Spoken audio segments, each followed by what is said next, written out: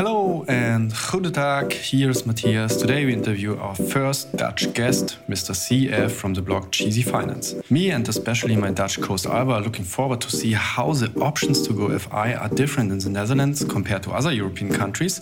And we also talk about how to save 100k in 3 years. We talk about cross-European road trips, islands, yachts, and how to torture yourself with a Windows Phone. So hope you enjoy the show. Welcome to the Financial Independence Europe podcast, where we interview people from all 44 European countries, all of them, about optimizing your life, geo-arbitrage, and making the most of your money. This with your hosts, Alvar, Erminta, and Matthias. Hello, welcome everybody. Welcome to another episode of the Financial Independence Europe podcast. Today we've got a really cool episode because we are interviewing our first Dutch guest from the blog Cheesy Finance, Mr. Cheesy Kaas in Dutch. And we're really excited to finally interview somebody from the Netherlands, dive into a case study in how the Netherlands is actually working taxation-wise, FIRE, working, lifestyle, saving, and everything around that. I'm obviously not doing this alone, and also wanted to say a quick hi to my co-host Matthias. Hello, from Germany. And our guest of today. Good morning. How are you guys doing? Awesome to have everybody together. Pretty much want to dive into it straight away with the first question. Mr. Cheesy, could you give us a quick rundown of your situation in terms of family, where you're from, where you're living, FIRE strategy, how you came in touch with FIRE, where you found out about it? Was it just simply the Mr. Money Mustache blog that popped up and that inspired you? Just give us a quick rundown of how did you get started with this whole story? Okay. Well, it started in pretty much 2012. I had the best job of a lifetime, and I really enjoyed that position, but it disappeared in 2013. And I never really found a satisfying job after that. I sort of had my high, and I couldn't get that same feeling back.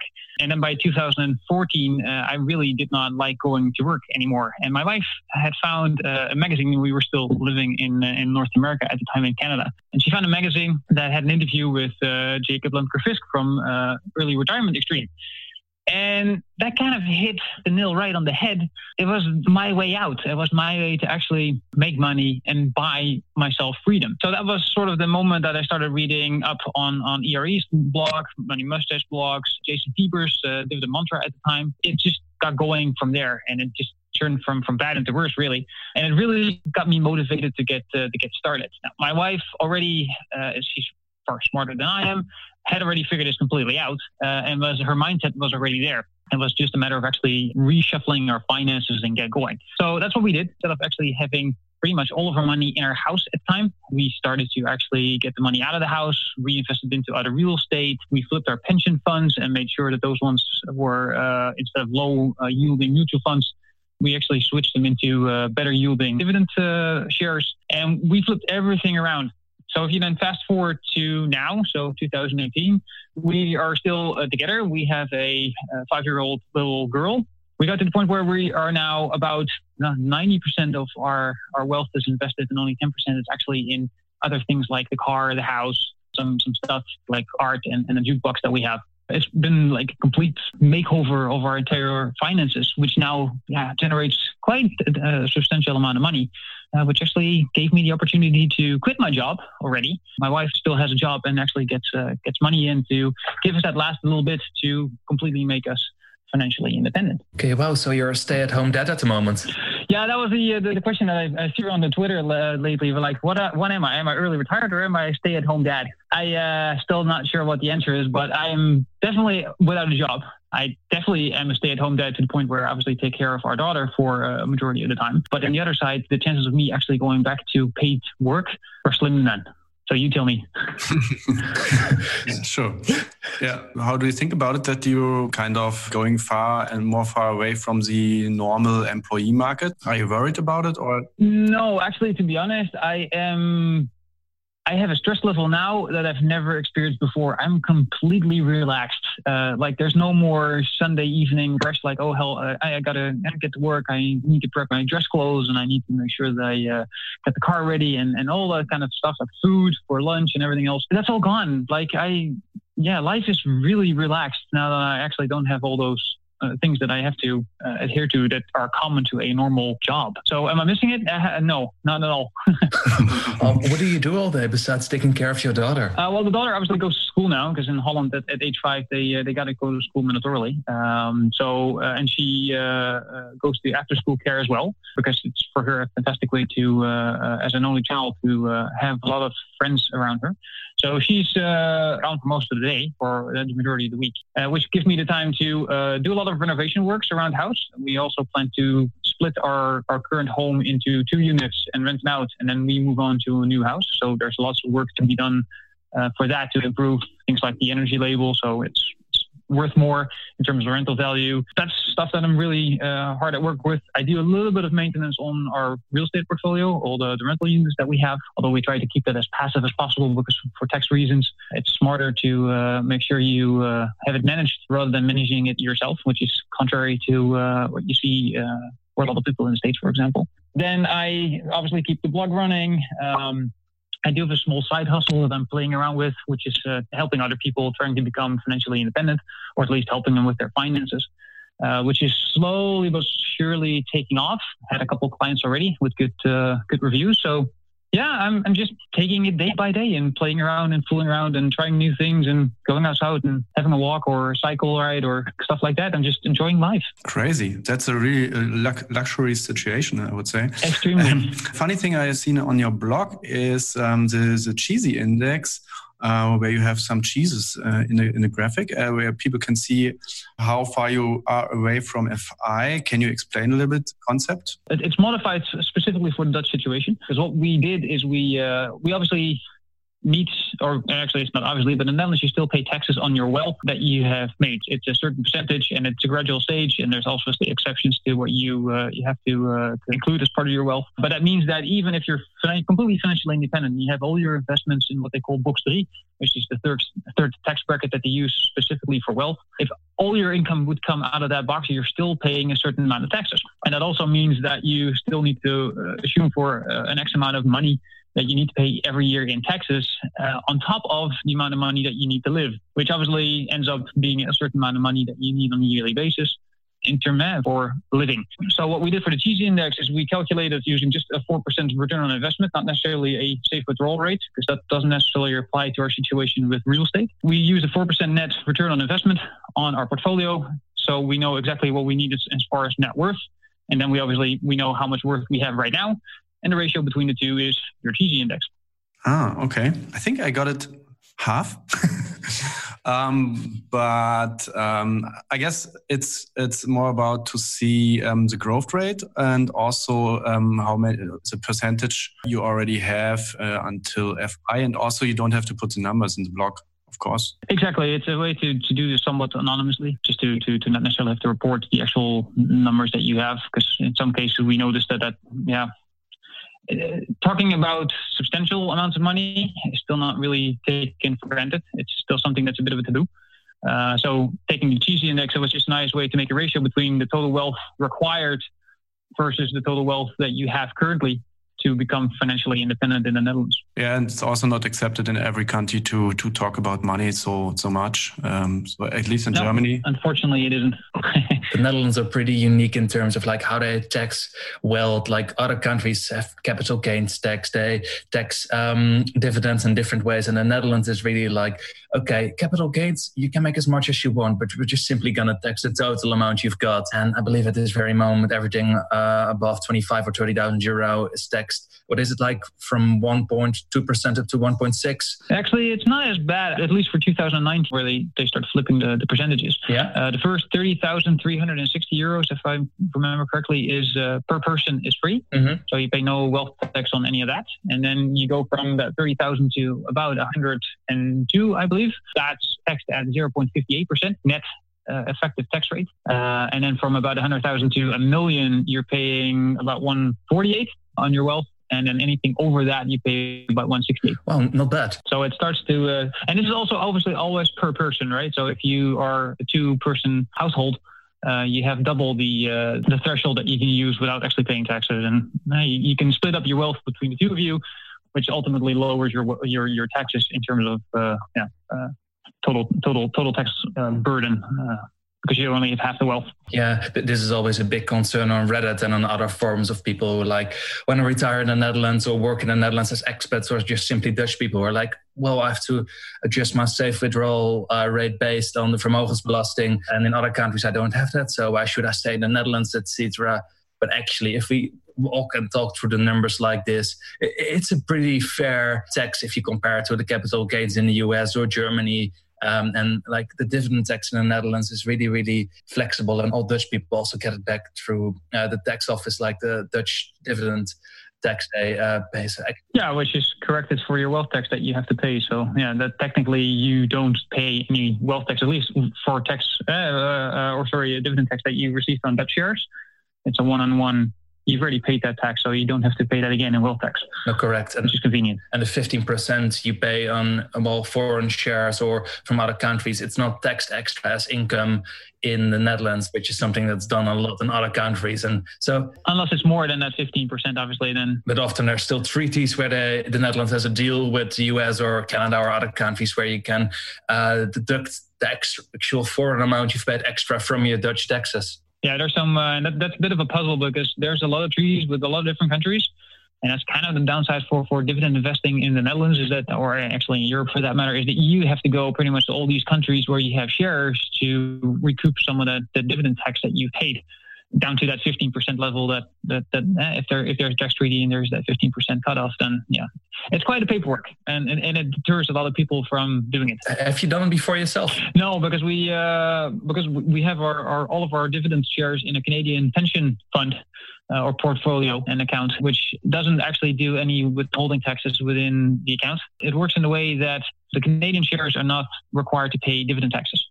So there's none of that at all. The only downside is when we withdraw the money, it's seen as income, and then you got to pay 25% withholding tax. Just for the Dutch guys, I've done it a couple of times where I requested the dividend tax back, and my broker actually did it for me for a small fee, Bing Bank in the Netherlands. You pay, I believe, €5 for the request for them of actually doing that. And I've done it once myself in France, but it's a major pain in the butt, and like it's not worth it in terms of what you get back to actually do it unless you have millions invested. Exactly, yeah, and that's kind of what it boils down to. It's like, is it worth the actual effort or not, depending on the amount of money you have and the amount of dividend you're receiving. It's a personal situation and a personal question you have to answer for yourself. Exactly, but it's still interesting in terms of like, how does the Netherlands approach this, and like, how far do you go for money? How far do you go to save a couple €100 in tax versus losing 40 hours of your own time? So I think it's pretty awesome to cover like a tax situation like that. But we also want to dive into like a more saving related topic, because you've got a post running where you saved 100K in 3 years. That was more a bit of a sarcasm post than anything else, though. So I'm a little bit annoyed by other bloggers that write, "Oh, look at me! I've saved so much money, and look at how good I am." And then my argument is like, "Yeah, you're earning a shitload of money. You better save that money, otherwise you're a bloody idiot." That was really sort of the reason why I wrote the post. It's good to save money. Don't get me wrong. It's really smart to make sure that you're really efficient when you're spending your money. So should you look at your insurances? Yes. Should you look at your groceries to a degree? Yes. Your housing, your energy bills, your car, your everything. Of course you should do that. It's something that really helps you save more money and therefore have more money to invest and actually have more passive income. It's kind of a no-brainer. But when you have a good income, I think it's wrong to boast about it and saying, "Look at me, look at how much money I've saved in such a short period of time because I'm so great." I think that's bullshit. If you're earning a lot of money, you should have a higher savings rate because you should still live a normal life and keep things under wraps and still enjoy life, but just take it easy.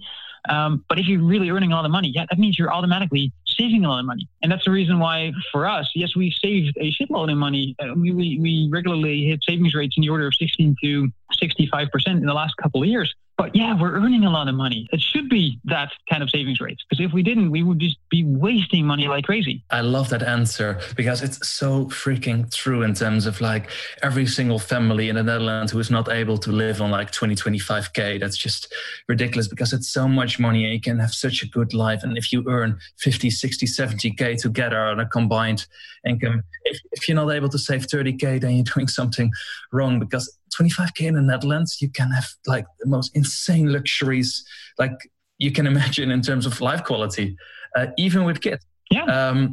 And like obviously with our American counterparts with like huge incomes and coming with like Silicon Valley, 150K, 200K, no problem per person. It's a bit of a different comparison, but also in the Netherlands, double income families on 70K. So easy to save money in that sense. No, absolutely. It's good to realize sometimes that like the mean income is 37,500 euros gross. So net, you're left at about 25, 26, 27, somewhere in that order of magnitude. So if you can easily live off 25,000 euros a year, which can give you a pretty decent lifestyle, really. One income will cover it. If you have a second income of similar magnitude because you are reasonably educated and you got two decent jobs, you earn two mean incomes, you should technically be able to save that other mean income and get a savings rate of 50%. In other words, it's not even hard at all. It's no rocket science. It's simply live on one income, save the other, and don't make stupid choices. If you can, yeah. So the rocket science would not to spend too much time on working, but get a high salary and do something else at the other time of the day. That would be harder. Fair enough. But you gotta remember though, becoming financially independent is easier if you earn more money, because it's easier to save a lot more money if you keep your lifestyle simple. Obviously, if you're a simple bricklayer, or if you're I wouldn't say carpenter, because those guys actually earn decent money at the moment with the heated economy. But the point is more that yes, there's a whole swath of the population that won't actually be able to become financially independent simply because they don't earn enough. If you're earning as a one income earner 20,000 euro net a year, it's really hard to save loads of money. Yeah, that's true. FIRE isn't for everybody. We're lucky in terms that we're at the top end of the income scale, and that gave us this fantastic opportunity. But you're lucky as hell to be in such a situation, because there's tons of people that would just never get there, or it will take them 30 or 40 years, pretty much the normal working life, before you can actually go and retire, formally retire, before you would actually have similar amounts of money. So it's a bit of a balancing act, and you gotta make sure you keep firmly on the ground and realize that you are in a very fortunate position. You can do this. Yeah, you pretty much reflected on your situation. And I also think that there are more than 50 or 70% of the population are not able to save such a lot of money, although they could do something like the budgeting part or side hustling. They should. Absolutely. You should still be critical of your expenses, and you should still make sure you save some money. It just won't be that much, but you should still make sure you position yourself in such a way that you can deal with a job loss or some other unfortunate event that happens in your life. So obviously, finances are very important. Even if you don't earn a lot of money, you should still be careful where you spend your money on. Obviously. Yeah. And how long are you sending your girlfriend or your partner to work, and when she plans to? For as long as she loves what she's doing, because she really loves what she's doing. And in this rate, we probably need another 4 or 5 years before we would be fully financially independent. Mm-hmm. But I wouldn't be surprised if she keeps on working for another 10 or 15 years, because she just really loves what she does. She probably will go down in hours to make sure she has like a 4-hour work week, or maybe a 3.5 or 3-hour work week if she could pull it off. But she will continue to work. It's almost like a hobby for her, sort of. And it's also not easy to say how long, or to forecast how long you will work, because there could be, you said that it's overheating, or the economy is overheated. Maybe you have to work a little bit longer, or maybe you are just fired because of recession. Well, I mean, I wouldn't say the economy is overheated, but the economy is doing quite well. I mean, especially in things like trades at the moment. And I'm talking about plumbers, carpenters, people that do work around real estate. Oh, they're having golden times at the moment, because there's work everywhere, and they can charge quite good hourly wages for the work they do. Same here in Germany. It's like lottery to get somebody to work on your house or something like that. Pretty much. But I also read that in the near future, for example, because of the chatbots and autonomous driving, working in a supermarket, working as a trucker, these jobs disappear very fast in a time span of 3 years or 4 years. And that's why in a short time, a lot of people will be unemployed. And it's interesting to see how that works out then in the end. I agree. I'm not going to do a prediction of what's going to happen and how, because honestly, I don't know. I'm going to go with the flow and see what happens. But are there going to be substantial changes in what we do in terms of work and how that all works out? Absolutely, I agree. And just one question, because we also like to get the most out of you for our listeners. You said you're saving a lot, and it's a no-brainer to do it. Do you have any hidden tricks to save more money? You got to read my last post on 10 secrets to becoming wealthy, because that was one of my other pet peeves. There are no secrets. There's no special tricks or tips. It is really continuously staying vigilant on where you spend your money on. Every time you pull your credit card out or your bank debit card or your wallet, think about what you're going to spend your money on, how much money you're spending, and in terms of like the amount of money you make per hour, how many hours it takes you to work for this. And if that is actually worth it. It could be that for holidays, you can spend an awful lot of money, but the amount of memories you get back and the amount of happiness that it generates, it could be very much worth it. But for things that are mundane and everyday life, like insurances in your car, in my opinion, it's smart to make sure that those things are going to cost you the least amount of money, just the amount of money that's required to have it. And we see that you're very disciplined with your savings, because you are on the phone today, because we tried to get you on your computer, but as you don't have a new MacBook Pro, nope. It was really hard to start the interview, because you have some older operating systems, some Windows Phone. So you proved not to waste your money on gadgets. No. Don't get me wrong. I like gadgets, but the ones I have, I'll use them until they break. And when they break, I'll start looking for something new. And probably won't buy the newest model, but I'll buy one that's 1 or 2 years old to make sure that it's just financially more interesting. We have computers, iPads, and all kinds of laptops and everything else. But by now, most of them are older. I've seen another article in your blog that you. That's why I want to ask you if you already purchased a castle or a yacht or island, or are you still saving for a whole planet? No, although the castle is still on the back of my head, though. It's financially, it didn't appear to be that interesting. Go figure. It's just fun to look at those out of this world, if you will, topics and items, and see what it would actually cost you, and if there are any creative ways to see if you can actually make some money out of it, or at least the cost of the item or real estate lower to make it within reach. I find it just a fun challenge to dive into these topics and see what you can do with it. There's bound to be more of those posts where I'm going to look at other things to see if they're worth buying, and if they're worth buying with sort of a business case in mind to reduce expenses for those items. I really love your approach, and just diving straight into it, and no bullshit, no nonsense, just simply, hey, this is the way it works, this is what I like, but do utilize all those strategies at once. We're slowly going to round up the interview in terms of time for all of us, but we've got a few more questions, and something I really wanted to ask, like the big holiday trip you guys did earlier this year, like the whole camping and traveling through Europe. Could you quickly walk us through that, what the idea of it was, and how you guys kind of travel hacked that as well? Okay. So this was really sort of a trip of a lifetime. We came up with the idea back in 2015, when we just got back to the Netherlands. We always wanted to do a really big trip, but we realized that when our daughter was going to turn 5, she had to go to school mandatorily, and actually taking your kid out for such a trip is virtually impossible. There's probably some ways to pull it off, but it's virtually impossible. So we planned this out. We talked to our employers at the time, telling them, you know what, that year from there, they're going to go on a 2-month trip or 3-month trip.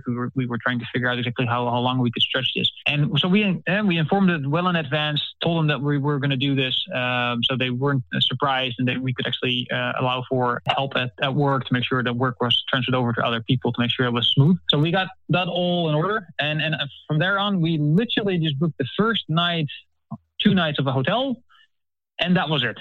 And we just brought our laptop with us, and we literally just hopped from one Airbnb to the next. So we literally did about 58 or 59 nights in all kinds of Airbnb units with different experiences and varying results in that sense.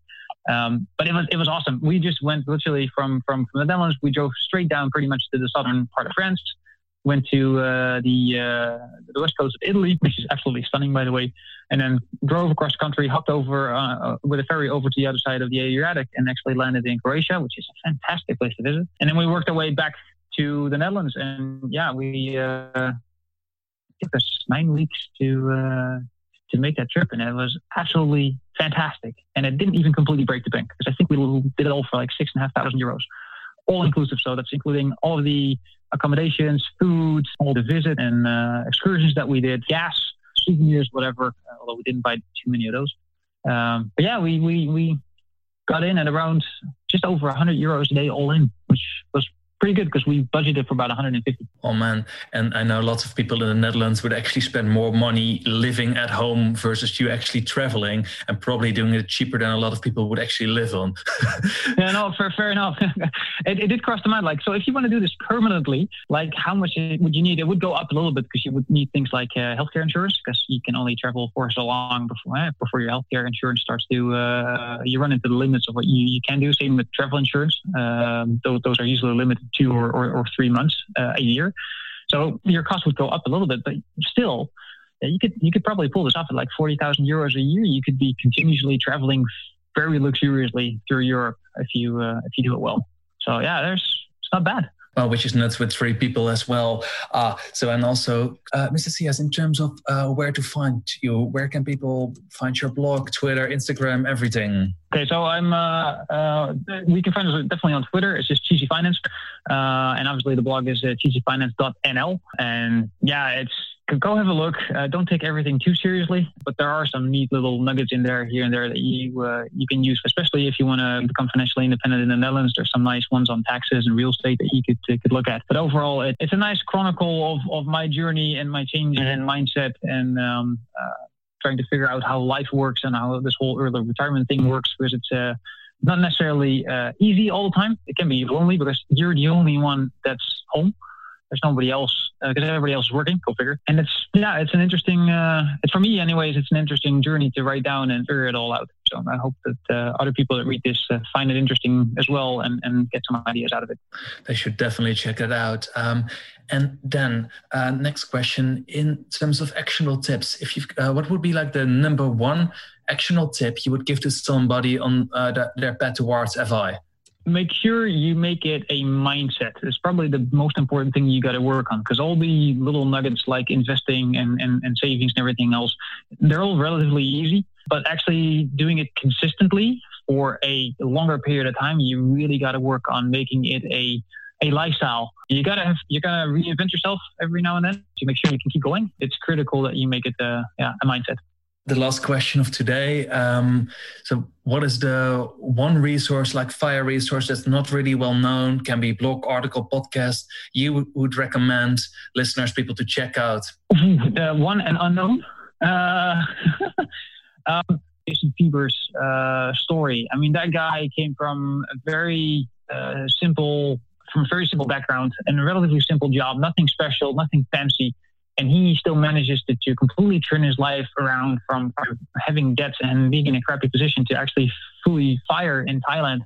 I find that story quite inspirational because it also shows that it's not just available to, say, the top 10% of the population, but it's also available to more people. As long as you're willing to really work hard at it, go for it and be consistent and continue. So that would be my... I enjoy some of his little nuggets and stories and his overall attitude towards life and FIRE. Mr. CS, thank you so much for all that wisdom and craziness, and also being our first Dutch guest after all the German, Swiss, and English people. It's good to have like some one of my countrymen on the show, and like the Dutch situation and a case study thrown in. So because there are many people in the Netherlands following FIRE and who really want to get there, and you've got a great blog going on there. So thank you so much for coming on to the show. Thank you very much. Appreciate it. Thank you guys for listening to this episode. We hope you learned something new and enjoyed the show. You can support us by doing this: subscribing through your favorite podcast program and leaving us a review.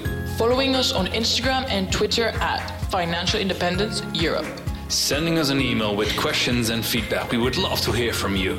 All the mentioned articles, books, and cool resources can be found in the show notes at financial-independence.eu. Thank you for listening and see you next time.